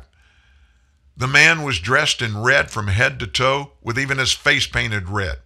He appears in a video engaging in continuous dialogue with uninformed personnel and others whom McBride insists are agents embedded in the crowd. McBride said the man is clearly a law enforcement officer. He passes out weapons, sledgehammers, poles, bottles of mace. Some of those things came in contact with some of the other protesters who have subsequently been charged with possessing dangerous weapons and are using dangerous weapons at the Capitol. That is clearly, by definition in federal law, that's entrapment. That's the government creating conditions of dangerousness and entrapping members of the crowd to possess weapons and possibly use them for reasons we can't even comprehend. And then on January 13th last year, Michael Waller, who was a senior analyst for strategy at the Center for Security Policy, published a first-hand account of what he saw. By the way, Waller is also president of Georgetown Research, a political risk and private intelligence company in D.C., was founding editorial board member of NATO's peer-reviewed Defense Strategic Communications Journal. He's convinced people were embedded in the crowd to execute an organized operation planned well in advance of the January 6th joint session of Congress. According to Waller, a covert group of people were scattered throughout the crowd, purposely and specifically to encourage people toward the Capitol, including fake Trump protesters he suspected were Antifa, wearing Trump or MAGA hats backwards. Senior federal law enforcement officials refused to answer questions about that Arizona man named Ray Epps we've talked about on this show several times. He was captured on video the day before the rally wearing a Trump hat, repeatedly encouraging protesters to go into the Capitol the next day. Many of those people were suspicious of him. Chants of Fed, drown him out. On January 6th, he's seen telling the crowd, "We're going to the Capitol where all of our problems are." Epps is also seen standing before a bike rack barricade, whispering into the ear of a protester wearing his Trump hat backwards. Moments later, that same man is joined by others in tearing down the barricade. Epps is then seen running with a crowd toward the Capitol building. Despite the evidence, Epps has not had any charges filed against him, and his photo has been removed from the government's list of most wanted people from the event. There are way too many examples of this just to keep going. But there's proof out there now. This was, it was more than just a basic protest. It evolved.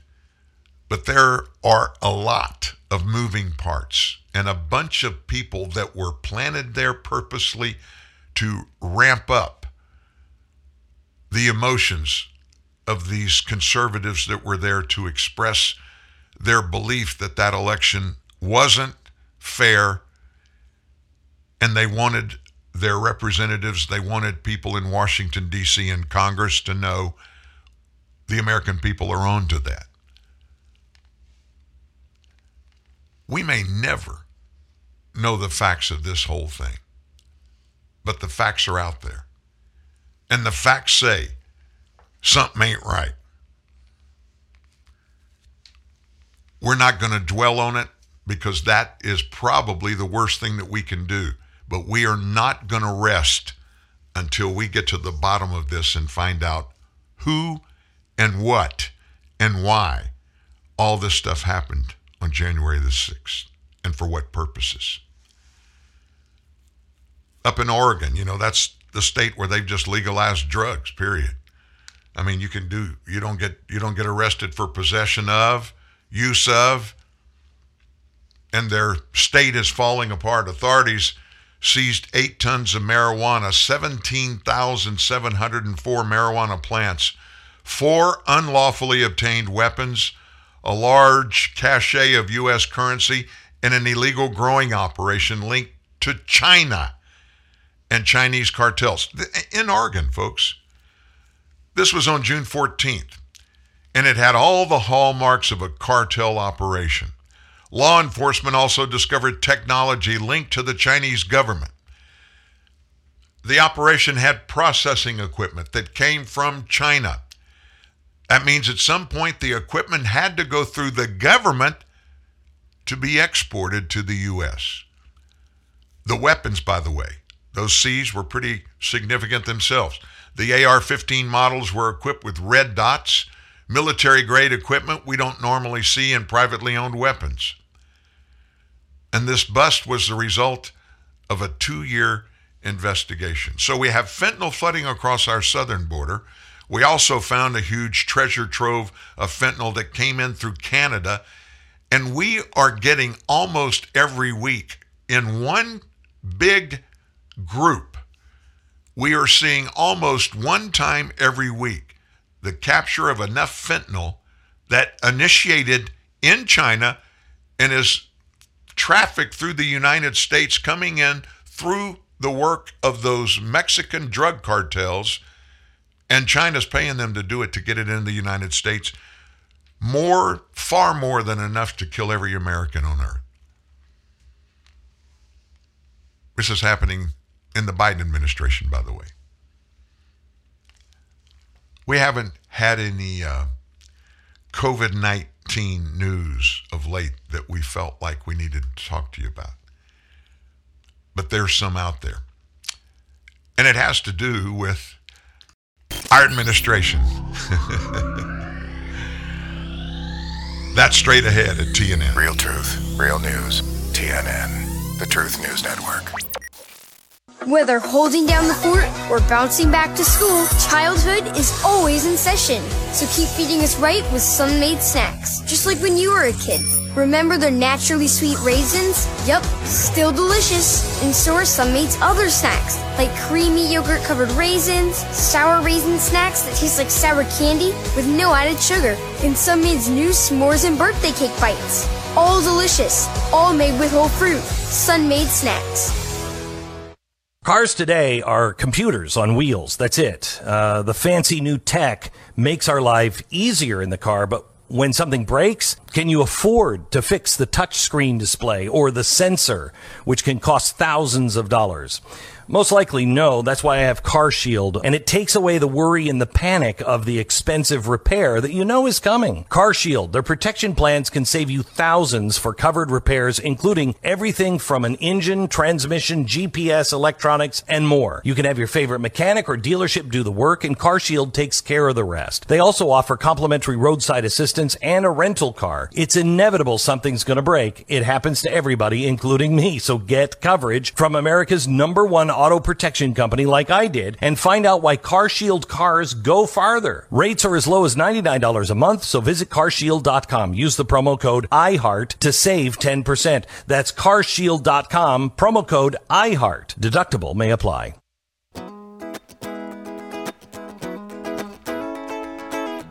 You know what's amazing to me? We're 3 years, 2.5 years into a COVID-19 world. Our lives were changed dramatically. They'll never be the same since COVID-19, the pandemic, it all began. And we haven't gotten all the facts out there yet. In fact, most of the things that were portrayed to us as being factual about it, we're finding out every few days. That wasn't the truth. That wasn't the truth. We were lied to or grossly misrepresented to us. Dr. Ashish Jha, who is the White House's COVID-19 response coordinator, said yesterday that, quote, there have not been any serious side effects of any of the COVID-19 vaccines. I can't believe anybody would say that.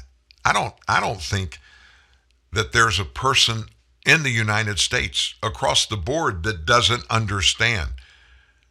Not only are there some serious side effects for vaccine use, it's huge how many there are. There is a well-documented risk of myocarditis, enlargement of the heart from the COVID vaccine, especially in young men and also adolescent boys, and an elevated risk of clotting in young women with the Moderna vaccine. That's Dr. Jay Bhattacharya, a professor of medicine at Stanford University. It's not right for government scientific advisors to downplay any of the documented risk of the vaccine because it's ultimately undermining confidence in public health. Of course, the White House didn't say anything. Dr. Jha, who recently took a post with the Biden administration and is on a break from being dean of the Brown University School of Public Health, was on a media tour 2 days ago promoting COVID vaccination for children younger than 5. That in itself is an enigma to me. Plainly, folks, 5-year-old kids don't get COVID. And because we know there are massive adverse effects from all 3 of the vaccines that are being used and have been in the U.S., why in the heck would we jab a 5-year-old? The FDA authorized Pfizer and Moderna COVID vaccines for young children last week, and the CDC recommended that virtually every child who's now eligible get one of the vaccines. Jha said the steps happened because the data on the vaccines were quite compellingly clear. I've seen the data, and they're not compellingly clear, and that the vaccines were both safe and effective, even though major questions have arisen, about their safety and their efficacy. Dr. Jha said, it's really reassuring to know that for young kids, these vaccines are exceedingly safe. Children in Moderna's trial. Let's talk about the trial on these babies, these kids. Children in Moderna's trial were more likely to suffer a severe adverse event after vaccine than after getting a placebo, while more vaccinated volunteers in Pfizer's trial experienced severe COVID cases when compared to the placebo group, which means the placebo group in both cases, those are people that thought they were vaccinated, but they weren't. The shot they got wasn't of Moderna or Pfizer vaccines. The phrase safe and effective has become meaningless, can no longer be trusted. It's been hijacked by commercial interest. A more accurate phrase would be buyer beware. That's from Kim Widzak, a drug safety advocate who started a group called Woody Matters. Dr. Jha also said the vaccines are doing an extraordinary job at keeping kids out of the hospital. Well, that appears to be the case early on in the pandemic. It's not so much now. Example, effectiveness against hospitalization was just 22% after 60 days among 12 to 15-year-olds who got the Pfizer vaccine. Now, that's from the CDC. Just 22%. It was ineffective in 78% of them, folks. Other studies show higher effectiveness, but it's unclear whether the vaccines are doing an extraordinary job. There's also no clinical evidence that the vaccines will shield against severe COVID cases in these 5-year-old and under young children. And yet they're out there touting it. What is the obsession by all of these government medical bureaucrats to get every American not just vaccinated, but double and triple vaxxed, double booster vaxxed? What is the rush to get that done? It's not because of the disease. I mean, look around. Infections and deaths are virtually at zero. We have our suspicions, but we don't deal in suspicions here. Just be careful, especially when it comes to your babies. Be careful. Make sure anything that you give them is going to make them better or be better for them than not getting it, whatever it is. So as usual on the weekend, Joe Biden, the president, went to Delaware, spent a little time on Rehoboth Beach, and as he was strolling down the beach, a reporter asked the president if he agrees with economists who believe a recession is even more likely now than ever. And of course, Joe Biden, he popped off. A majority aren't saying that. Come on, don't make things up, okay? Now you sound like a Republican politician. I'm joking. That was a joke. That was a joke. But all kidding aside, no, I don't think it is. I was talking to Larry Summers this morning, and there is nothing inevitable about a recession. I think we'll be able to do it. I think we'll be able to get a change in Medicare and a reduction in the cost of insulin. Now, where the heck did that come from? What does that have to do about recession? We're going to get a change in Medicare and a reduction in the cost of insulin? Biden said we can also move in direction that we can provide for tax increase and taxes on those in the corporate area as well as the individuals as it relates to Trump's tax cut, which is inflationary. That was the president of the United States. I'm gonna read the paragraph, word for word, that he said on the beach. Quote, I was talking to Larry Summers this morning, and there is nothing inevitable about a recession. I think we'll be able to do it. I think we'll be able to get a change in Medicare and a reduction in the cost of insulin. We can also move in a direction that we can provide for tax increase in taxes on those in the corporate area as well as the individuals as it relates to Trump's tax cut, which is inflationary. That's the president. Now, Larry Summers. We played Larry Summers either 2 days ago, it may have been last Friday. And Larry Summers, former Biden-Obama economist, said this, quote, there is certainly a risk of serious recession in the next year. So I guess Joe said he talked to Larry this morning. That would be yesterday. I guess maybe Larry lied to the president or he lied to whoever else. He said there is certainly a risk of recession in the next year. A report from the Wall Street Journal said economists expect the likelihood of a recession to be 44% within the next year. And then there's Treasury Secretary Janet Yellen. She expects the economy to slow, she said, but she does not think a recession is at all inevitable. Clearly, she said, inflation is unacceptably high. It's President Biden's top priority to bring it down. Yeah, right. And meanwhile, do you remember all the pontificating we heard? Those evil parents storming these school board meetings, complaining because their kids were being taught critical race theory. They didn't want their kids being taught that. And over and over again at every level, the National School Board Association, school board districts at the state level, at the county and parish level, at the local level. Nobody's teaching critical race theory. It doesn't even exist. It's just a theory. Well, guess who is teaching it and got busted?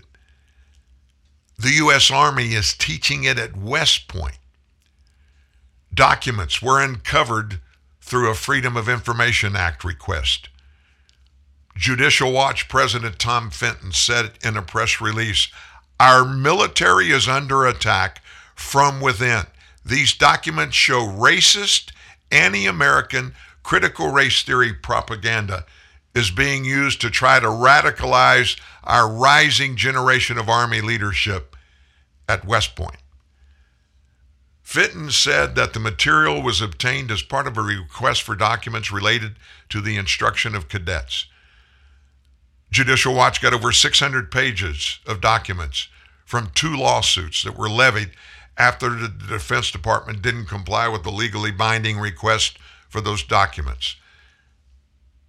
Those documents show that the Army officers in training are getting lessons on critical race theory, which included lessons on addressing whiteness, as well as the application of critical race theory when answering questions.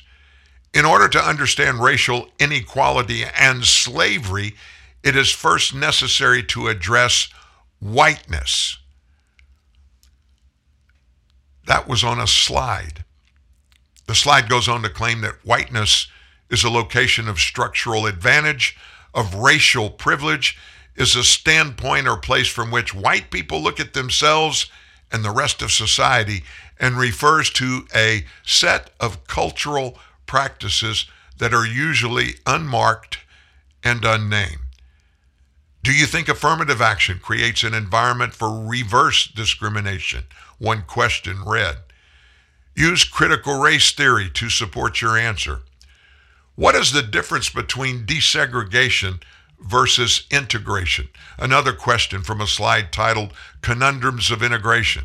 How would you apply a tenet of critical race theory to this idea? So, West Point, teaching our Army officers to be, teaching them using critical race theory to do so. That's actually happening. That's a fact. How much more of this crud is there out there that we don't even know about? There's so much chaos in our government. There is so much going on that is evil, that is it's just not plain right. And we don't get it. We don't understand why our government would even be considering to do this. For instance, workforce diversity. Every big major corporation is pretty much blackmailed into creating and installing real diversity training and using all of the wokeness stuff, whiteness and everything you can roll in. So a bunch of Americans were asked what they think about it. Less than a third, only 29% of Americans think that workforce diversity efforts are even improving race relations at all, even as the equity and inclusion industry is going to see billions of dollars in growth this year and next year. A survey of 1,000 American adults on May 31st and June 5th found that 33% think workforce diversity efforts make race relations worse. 26% say promoting diversity at work doesn't make much of a difference in race relations. 13% are unsure. 65% believe it's likely diversity efforts at companies result in racial and or gender quotas. That includes 35% who think it's very likely diversity efforts lead to hiring quotas. 20% don't think diversity efforts are going to result in racial or gender quotas. 16% aren't sure. In other words, folks, it's happening. It is happening out there. Critical race theory has been being taught, is being taught, and anybody that says otherwise is just being plain dishonest. It's happening. And just because somebody thinks and says that it's not happening and expect everybody to just sign off and agree just because somebody says it. We're living in a world where reality, we are being taught, and more people are adopting this mantra every day, that truthfulness, reality, facts can be morphed and manipulated to mean something else. It doesn't matter how they are misrepresented, how grossly inadequate explanations are for some of the outcomes people are talking about. And there's a lot of that going. I mean, a buttload of that going on. It doesn't matter how much of it there is. Just because somebody says it so, that doesn't make it so, folks. And we all need to remember that. We all have to live our own lives. We do. And as we do that, we must understand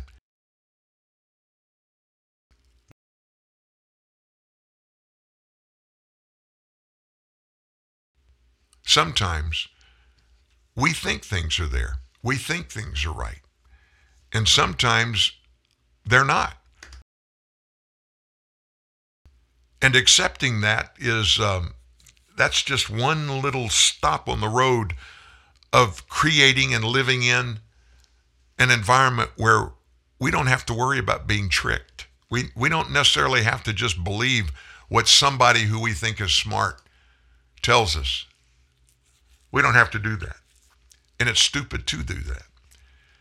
By the way, in the primaries that happened yesterday, candidates backed by Donald Trump won primary races in Virginia, also in the Alabama Senate runoff, but ran into trouble again in Georgia. Both Trump-endorsed candidates lost their nomination bids. And so what's the standing now for Trump endorsements? 133 to 10. In other words, he's made 143 endorsements. 133 of those he endorsed in primary races won. 10 did not. Trump Republican Katie Britt, she secured the Republican nomination for U.S. Senate in Alabama, beating out Republican Representative Mo Brooks. Britt wrote a late Trump endorsement to victory, which came on June 10th after the initial primary race.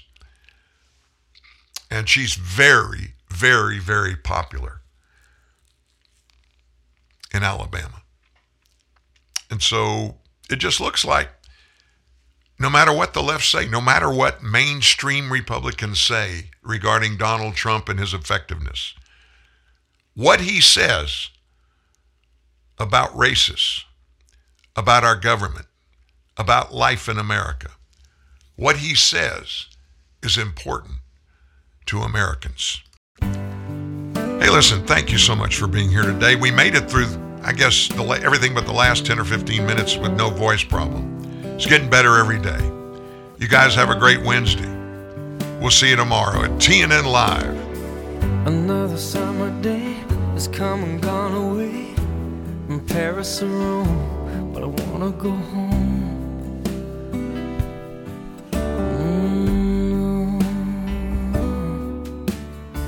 Maybe surrounded by a million people, I still feel all alone. Just want to go home. Oh, I miss you, you know. And I've been keeping all the letters that I wrote to you, each one a line or two. I'm fine, baby, how are you? Well, I would send them, but I know that it's just not enough.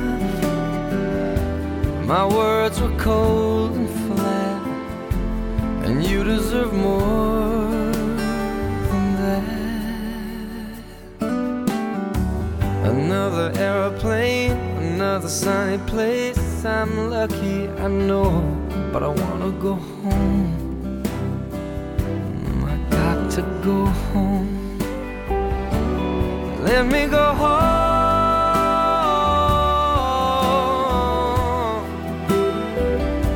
I'm just too far from where you are. I wanna come home.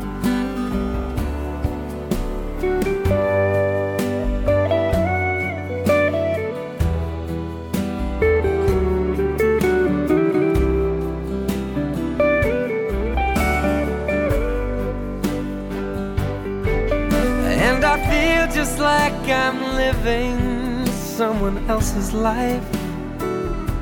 It's like I just stepped outside when everything was going right.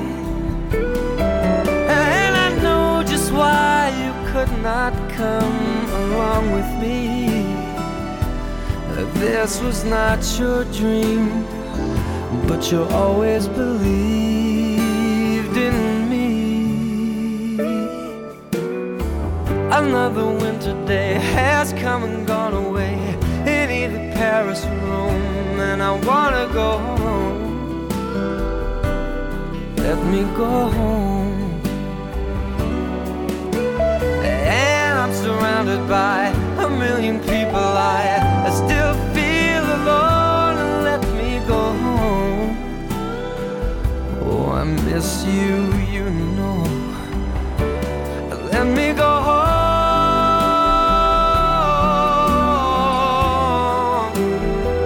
I've had my run, baby, I'm done. I gotta go home. Let me go home.